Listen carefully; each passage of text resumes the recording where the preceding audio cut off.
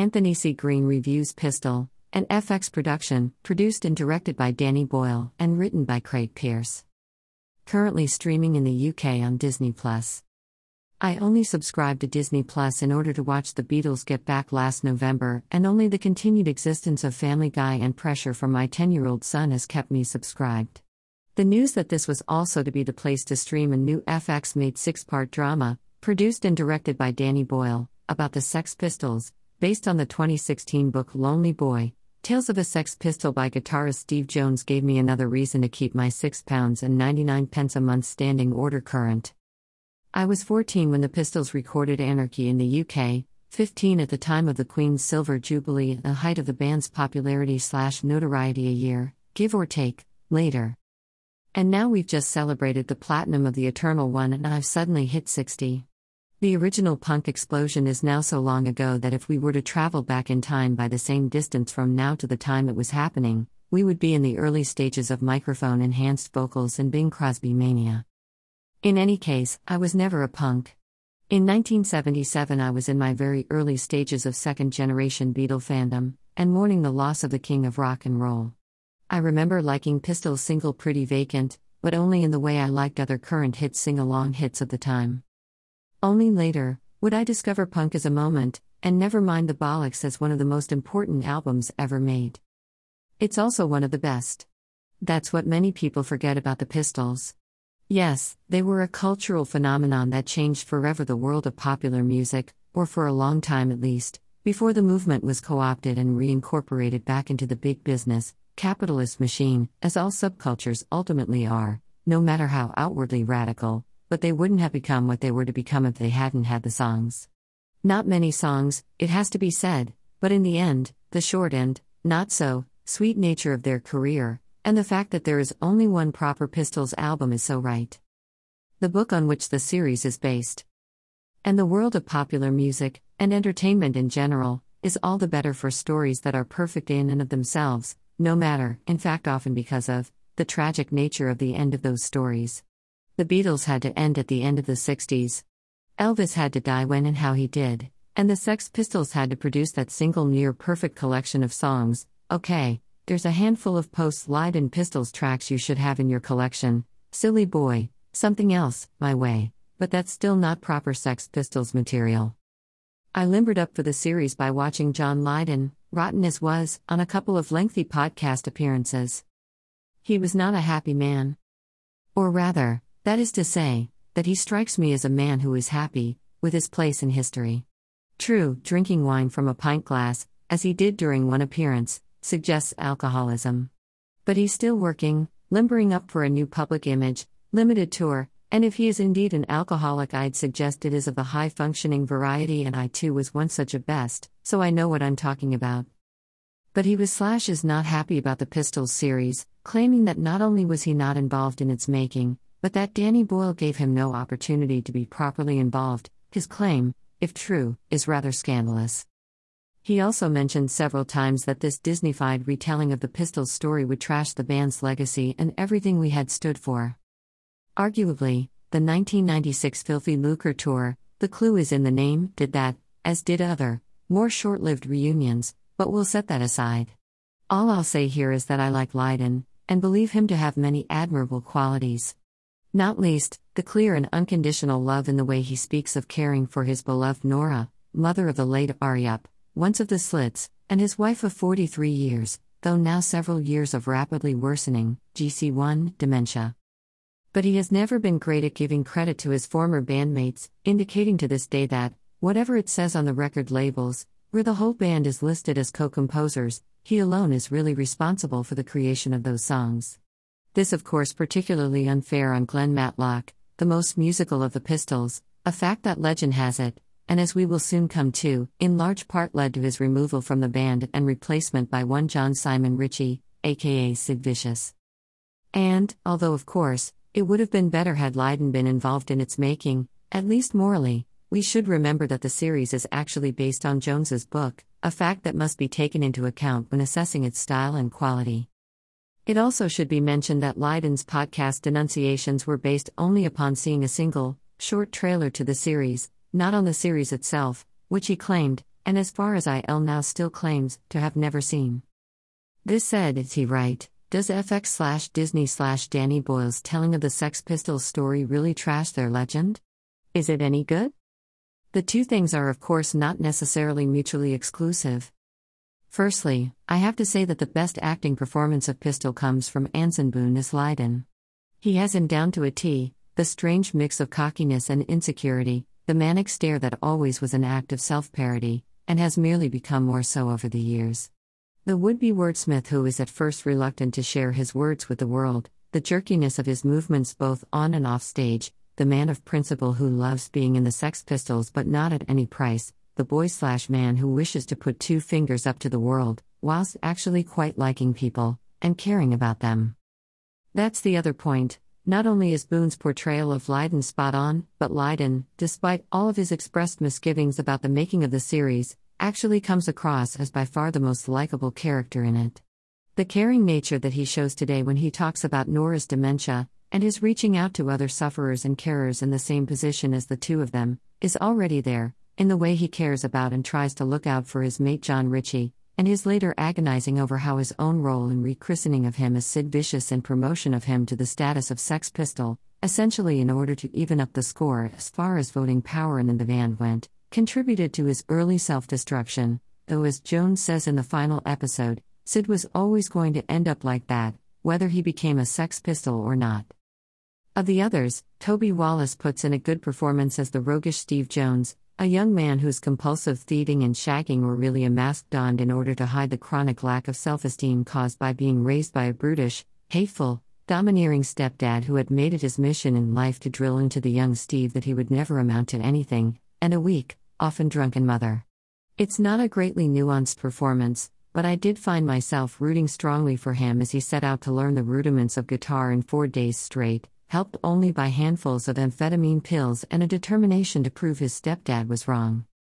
His upbringing also contrasts nicely with that of drummer Paul Cook, played by Jacob Slater, the product of almost stereotypically nice working-class parents for whom nothing mattered more than their son's happiness. They even allowed Paul to keep his drum kit in their bedroom, as this was the only room in the house that allowed him the space to properly practice, despite the obvious inconvenience to themselves. The best-known actor in the series is probably Thomas Brodie Sangster. You'll know him when you see him, who plays the Pistols' manager Malcolm McLaren. I'll admit I've never been the world's biggest fan of McLaren, nor have I ever really brought fully into his role as Situationist Svengali of Genius, feeling that this overemphasis of his role, which of course is largely a creation of McLaren himself and the truly terrible Great Rock and Roll Swindle film, and is I think bought into to a regrettable degree by Julian Temple in his The Filth and the Fury movie, a documentary which should be, but isn't quite definitive. But there it is. You can't ignore Malcolm, and Brodie Sangster gives a decent performance in his portrayal of him. A little over the top and cartoonish perhaps, but that just about suits the subject matter. Tallulah Riley is his Kings Road sex boutique sidekick. Vivienne Westwood gives a much more measured performance, and it is often her, through a word here and a look there, who exposes Malcolm's pretensions for what they are, pretensions stolen from others. I'd have liked to have seen more of Westwood, but I'll return to that shortly. Of the other roles, Louis Partridge does a good job as the talentless, doomed, sadomasochistic Vicious, as does Emma Appleton as the dark, satanic, equally doomed groupie Nancy Spungen, a woman for whom it seems no one but Sid had a good word, in life or death. And then of course there is Glenn Matlock, played by Christian Lees. Poor Glenn Matlock, the butt of the band's jokes for the crime of liking the Beatleses and being quite good at his instrument. It is of course a cliché that he was sacked because of his love of the Fab Four, and it's a cliché that is here mentioned early and mentioned often.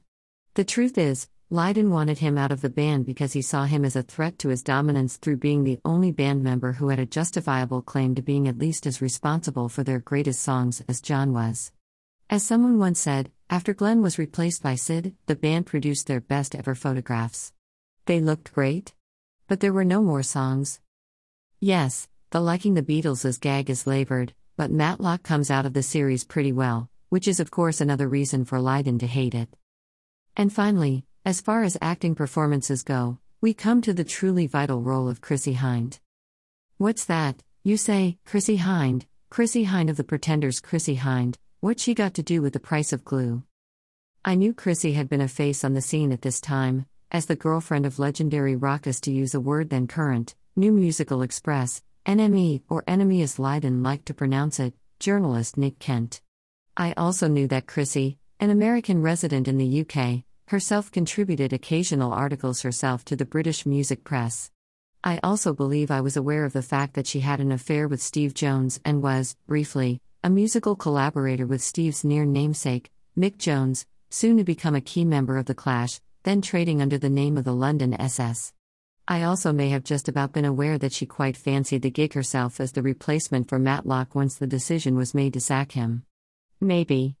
But was I aware that her presence and sheer ubiquitousness within the Pistols circle made it likely that she would have at least as much screen time as the members of the Pistols themselves, probably more so in the case of Cook, in 5 out of the 6 episodes of a far-off futurist dramatization of their story? No, I was not aware of this, any more than anyone else was, including probably Chrissy, because I strongly suspect it isn't true. What I do strongly suspect is that her role was beefed up in order to fulfill the apparently mandatory need for a strong woman character in every television drama series now made. If that was indeed the criteria, then actress Sydney Chandler does a good job of meeting it, being most definitely strong and even more definitely a woman, as revealed in the more than ample sex scenes with Seve Jones. But I believe that this now apparently mandatory role could have been played much better, and more truthfully, Vivienne Westwood. Another possibility would have been to increase the screen time of punk trendsetter and fashion icon Jordan, a woman who sadly died soon before the series went to air, and at least got an episode dedicated to her. Or what about a little more of the action for Susie Sykes? We do see her reciting the Lord's Prayer, with Sid Vicious on drums, in what is generally regarded as the debut performance by the Banshees, or the girls who were soon to become the Slits, including Aryup, daughter of the soon-to-become Mrs. Nora Lydon. In other words, what about showing that there were women on the scene who had a genuinely important part to play in the birth of punk? Anyway, just a thought, and for those who are wondering, Chrissy also made a brief appearance in episode 6 too, singing a version of Brass in Pocket, almost certainly long before it was written. Some of the above leads me to another major criticism of the series. Punk is shown as a movement of philosophical and fashion aesthetics and attitude, essentially led by McLaren, Westwood, Jamie Reed, the man behind the graphics, including the Bollocks cover, and to some extent the band themselves, in particular Lydon. But apart from that brief snapshot of the nascent Banshees, we don't see it as part of a wider musical movement that included The Clash, The Damned, The Slits, the highly underrated X-Ray Specs, and bands that were never punks but who got their great break through the opportunities that punk provided, bands like The Jam, The Stranglers, and I suppose The Police and The Pretenders too. So, the series lacks depth in that regard. If you want depth, I'd suggest reading John Savage's excellent England's Dreaming book, or investigating the wonderful, regionalized mesothetic collections of great bands that would never otherwise be heard, bands like the Digital Dinosaurs, Crispy Ambulance, best name for a band ever, the Homosexuals, and the Performing Ferrets hyped to Death's Front Door. Somehow, although it undoubtedly lacked depth, Pistol also managed at times to seem stretched. The main case in point here is episode 4, Bodies. This episode is essentially an attempt to dramatize the rationale behind the macabre lyrics of the song Bodies Off Bollocks. It is apparently true that the lyrics were based on a real story, that there really was a severely mentally damaged woman called Pauline who was known to the band, and who really did carry around an aborted fetus in her handbag for a time. But did this relatively minor Pistols track really need a whole episode in order to justify it? I'm also unsure of whether or not Pauline really was a black woman, or was this another attempt to insert another element of unnecessary diversity? Just on that subject, we do get flashes of the undoubtedly real sense of camaraderie that existed between the punks and ganja smoking, reggae-listening Rastafarians. Lydon, in particular, was of course a big fan of reggae music, a fact that showed through in parts of Bollocks, and much more so on the first 2, arguably first 3, excellent Public Image Limited albums. And there was some nice attention to detail here. Lydon had a Captain Beefheart poster on his wall because that signified his real taste in music. Maybe he did listen to Iggy and the Stooges and the MC5, but he also listened to Beefheart, Peter Hamel/Van Graff Generator, Can, Faust, and the rest of the Krautrock/Museis Kosmoshouvra. That's why those PIL albums sound like they do. It has been said that early PIL is essentially how the Pistols would have sounded had Lydon had his way. McLaren, of course, preferred a punk Bay City Rollers, though he didn't quite get that either. So, that's about it really. It's certainly not a boring series. It has weaknesses, some of which I have highlighted. But it didn't trash the Pistols' legacy, and no, it didn't leave me feeling I'd been cheated. I have to say that I enjoyed it more the second time around too. First time, for me, there was a bit too much confusion as to who was meant to be who. For instance, I thought Jordan was Susie Sue first time around. I also thought initially that Pauline in the Bodies episode was Pauline Black, soon to be of the Selector, and that two random schoolgirl Pistols fans determined to follow the band from far away up north actually were two members of the soon-to-be Slits. Once these misunderstandings were overcome, it was simply easier to watch. There was a nice vignette too from Matthew Cottle as the great newsreader Reggie Bosanquet, a man forever known to me as the man who broke the news of Elvis' death, unapologetically buying ladies' underwear for himself in the sex boutique, then slipping the staff a wink at the end of New at 10 in order to let them know he was at that moment wearing his latest purchase under his regulation newsreader attire. One last point about the music. The actors performed the music themselves, and aside from James Slater who played Cook, who had previously fronted a band but had never played drums, none of them had any previous musical experience at all. With that in mind, they did a good job and made me forget that I wasn't listening to the Pistols themselves. The highlight of the series was for the recreation, and recreation is the right word here, of the Pistols, in famous Bill Grundy television series appearance. This was very well done indeed, and showed, through sticking almost word for word and frame by frame to what actually transpired, showed conclusively that it was Grundy, played by Stephen Pemberton, a drunk, a local television presenter who will only ever be remembered for this moment, who very clearly and very deliberately goaded the young, naive Pistols and their entourage into using rude words. Lydon's later comment that the accolade for being the first person to use the F word on British television belonged not to either he or Steve Jones, but to Irish poet Brendan Behan, gave Lydon another opportunity to show his literary, knowledgeable side. I also very much enjoyed the excitement the Pistols showed, like any other young band in any genre, in crowding around a transistor radio in order to experience God Save the Queen's inexorable rise to become the #1 single that never was. The joy the band exhibited in showing the completed single of GDTQ to their families, apart from Jones's joyless family, made me think perhaps of the Beatles probably handing around a copy of Love Me Do in a similar fashion a decade and a half earlier. Glenn might or might not have been sacked for liking the Beatles, but in reality, the two bands were essentially in the same game. Yes, the Pistols may have helped rid the world of 15-minute guitar solos, and the Jones character got that particular cliché out the way within 5 minutes of the opening of episode 1, but it was only temporarily, and didn't we all, in the end, decide that there was room on this earth for both the Sex Pistols and Rick Wakeman? As Billy Joel would one day point out, it's still rock and roll to me. Anthony C. Green, July 2, 2022.